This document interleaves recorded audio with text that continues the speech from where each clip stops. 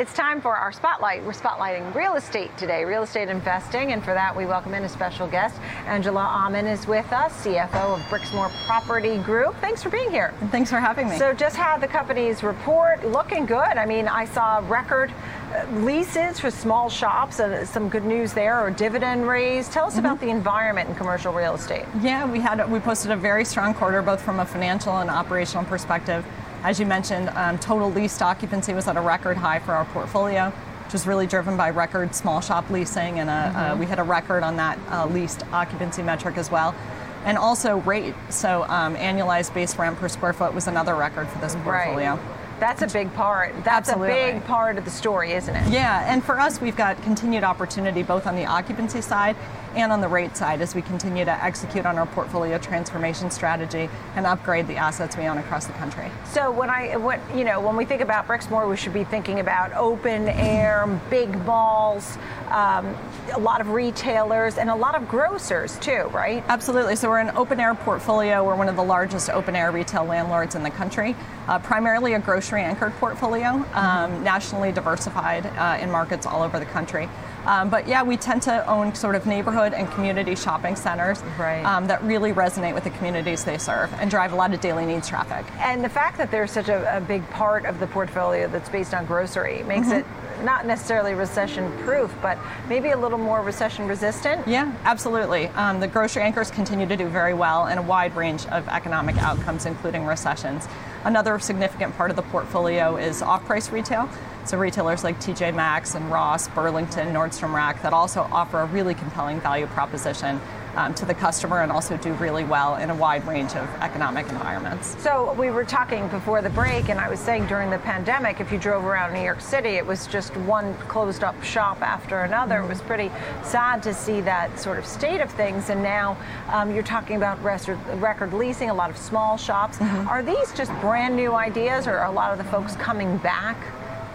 Yeah, it's really a combination. So our core stable of retailers, like the grocers I mentioned, both traditional grocers and specialty grocers, as well as the off-price retail concepts I mentioned earlier, and general merchandisers, are all looking to expand their footprints across the country and continue to get as close as they can to the end consumer. So open-air retail in particular offers really unparalleled access and visibility to the end consumer, which is really exciting for them. But we are also bringing in a number of new to portfolio concepts as well as we continue to upgrade our portfolio over time.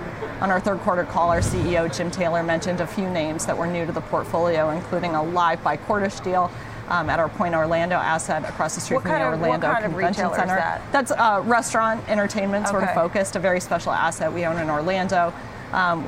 He mentioned a Yardbird store that we opened up first to the portfolio in Dallas, Texas, which is a new concept from Best Buy, and a Bark Social concept, which is another sort of social experiential concept that we opened up at a grocery anchored center in Southern California. Yeah. So it's both the core sort of stable group of retailers as well as a lot of new to portfolio retailers as well. And I think you're hitting the theme that we're hearing from folks is that when you're talking about going out and restaurants and experiences, it's not just shopping. I think people have been sort of pent up and they want to spend their money differently. Are you finding that? Yeah, that's right. I think our centers, we really have the opportunity to bring in a wide range of uses. So really meet that daily needs use with the grocery store, pharmacy, a wide range of service uses, but also add to the centers, continue to drive traffic through more restaurants, through other types of service uses that really are more experiential. As we look forward into the new year, do you continue obviously to see the demand for new leases at a higher rate, the cost per square foot,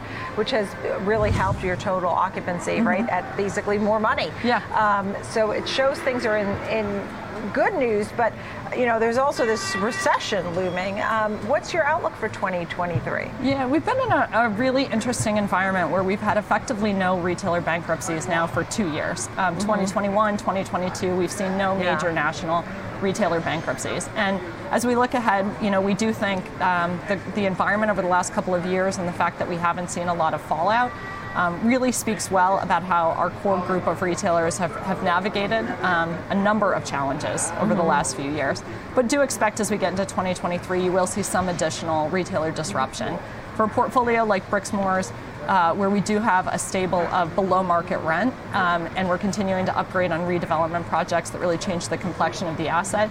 We view that disruption as a real opportunity to continue to bring in new tenants to the portfolio that will just resonate with the communities they serve and drive more traffic, and as you mentioned, allow us to really reinvest those dollars accretively as we increase the rent. Yeah, you know, the disruption is the part I think people are worried about, because there's no way to really tell how bad it may be. We may have a soft landing from the Fed, and it may be, you know, easy go, but it may be a tough time again. So a lot of the retailers during the pandemic weren't able to pay rent, and then they came back. The final thoughts here are, I know there's a pause on acquisitions at this point. You know, where is the money going? Reinvesting in the pipeline. Tell me a little bit about that. Yeah, we view ourselves as the value-add leader in the open-air retail space. So most of our capital over the last several years has really been allocated to the reinvestment program.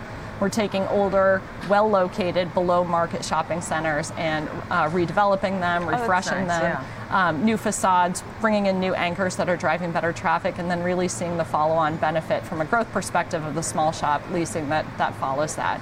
So that's really been the focus, and that will continue to be our focus over the next several years. We've completed about $800 million of that activity at 11% incremental returns. We have about $400 million underway, and another $1 billion, or almost $1 billion of activity behind it. So we've got a long runway to continue to upgrade the existing portfolio. Yeah, that's exciting that you're able to do that.